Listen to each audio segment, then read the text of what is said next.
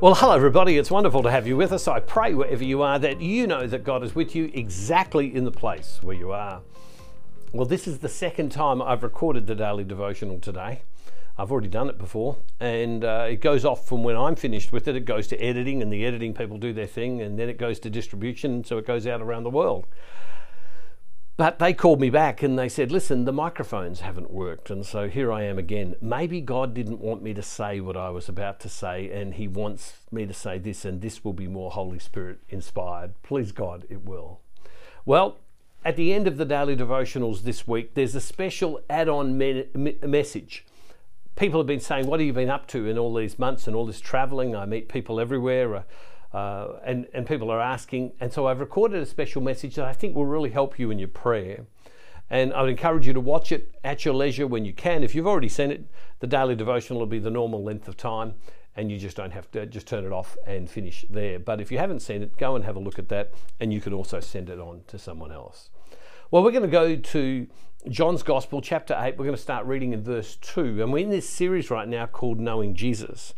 Now, when you read the scriptures, you can read the scriptures at a couple of different ways. You can read the scripture academically, and the academics do this, and it's very important to do it, to be able to get the whole sense of the scripture academically. They go through it and they look at what all the meanings of the words are in the different languages and in the original languages, and they look at context and they look at all of these various things, and very important to read. But there's also a way of reading the scriptures which we might call devotional reading, which is we're reading it to hear what God wants to say to us now. We're not trying to put our words or our emotions or our feelings into it. What we're trying to do is what comes forward in our prayer life. What is God speaking to me about? We're going to read this passage today of the woman caught in adultery. There is so much in this. We could literally speak on this for hours. There have been countless amount of material written on this through history, but we're not going to look at it that way. We're just looking for what is God saying today. And I just want to share a couple of things that came up in my mind. So let's go to John chapter 8, verse 2. Early in the morning, Jesus came again to the temple. All the people came to him, and he sat down and began to teach. Now, when a teacher in those days taught, he sat. It was a sign of authority. Today, teachers stand often, but this teacher sat. In the time of Jesus, they sat. It was a time of authority. So he goes in the temple. He takes up a teaching position. Right. The verse 3. The scribes and the Pharisees brought a woman who had been caught in adultery, and making a stand before all of them, they said to him, "Teacher, this woman was caught in the very act of committing adultery.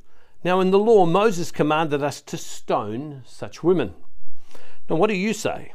They said this to test him so that they might have some charge to bring against him. Jesus bent down, wrote with his finger on the ground, and when they kept on questioning him, he straightened up and said to them, "Let anyone among you who is without sin be the first to throw a stone at her." And once again he bent down and wrote on the ground. And when they heard it, they went away, one by one, beginning with the elders. And Jesus was left alone with the woman standing before him. Jesus straightened up and said to her, "Woman, where are they? Has no one condemned you?" She said, "No one, sir." And Jesus said, "Neither do I condemn you. Go your way, and from now on do not sin again." It's a fantastic passage of scripture. There is so much in this. But let me tell you just a couple of things that jump out at me. We could talk so long about this. Here's Jesus. He goes in the temple. He takes up a teaching position of authority. Scribes and Pharisees, people who were against Jesus because Jesus threatened their position in the community, bring a woman caught in adultery, say to Jesus, the law says, the law of Moses, the law, the way we're meant to act, says that we can stone this woman because she was caught in adultery. And then they say, "What say you? What say you?" Jesus gets up, he starts writing in the ground. And as he's writing in the ground, he says nothing.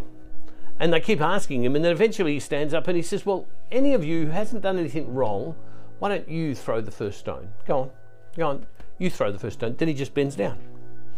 He keeps writing. And one by one, all the scribes and the Pharisees, the accusers, disappear for this reason. There's no human being without fault. None without fault. Eventually he looks up at the woman and he says, where are your accusers? Where are those who've condemned you? And he says, has no one? And she says, no one. And he says, nor do I. Go and sin no more. And when I look at Jesus, what I see in this is Jesus is a God of compassion. Jesus is a God of empathy. Now, if you're not careful, you could stop and go, so is Jesus saying that adultery is okay? Not that serious? No, he's not saying that. Well, Jesus is looking at this person and he knows the fullness of their story, who they are. I stand here in this place week after week, day after day. I have for years. On our website, there's nearly 2,000 videos there. I've been doing this a while, and so much longer than even that. And so much of what I share, I struggle with, because I realize that I'm a sinner. And I don't say that to be falsely humble, it's just true. And even though I know the right thing to do, I just struggle to do the right thing. Paul, Romans 7:15, I know the right thing to do and I can't do it. And so Jesus looks at this woman, he looks with compassion, and he says, no one's condemned you, go away, don't do it again. Don't do it again. Don't do it again. Neither do I compel you. Go your own way, and from now on do not sin. In other words, change your life. I often pray, Lord, thank you for just accepting me the way I am. And even though I have to change and I've got to do my best, and that's for sure, you understand me and you understand my human frailty. And that's who Jesus is to all of us. He understands you. I meet people who say to me, oh, I'm not that holy, or I'm not that good, or I do wrong things. And Jesus would look at you and go, yeah, I know. Go away, don't do that again. Jesus constantly gives us new choice, new chances. And it doesn't matter how serious, whether it's adultery, or it doesn't matter how, little weight we may put on it. Jesus is constantly calling us to better. And he's constantly calling us to better in love.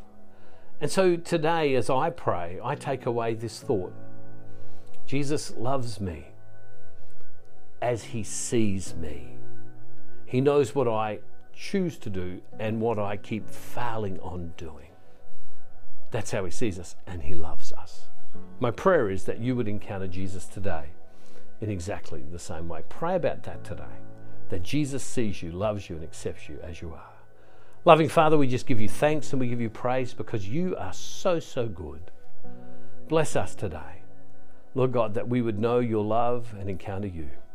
And for those, Lord, who maybe haven't watched the special message, I pray that it would be an anointing to them today in their lives. And Father, we make this prayer in Jesus' name through the power of your Holy Spirit. Amen. Hey, God bless you all, everybody. The special message will start now. If you've watched it, goodbye. If you haven't, I look forward to seeing you in the special message. I'll see you tomorrow. And don't forget, wherever you are, God's never ever far from you.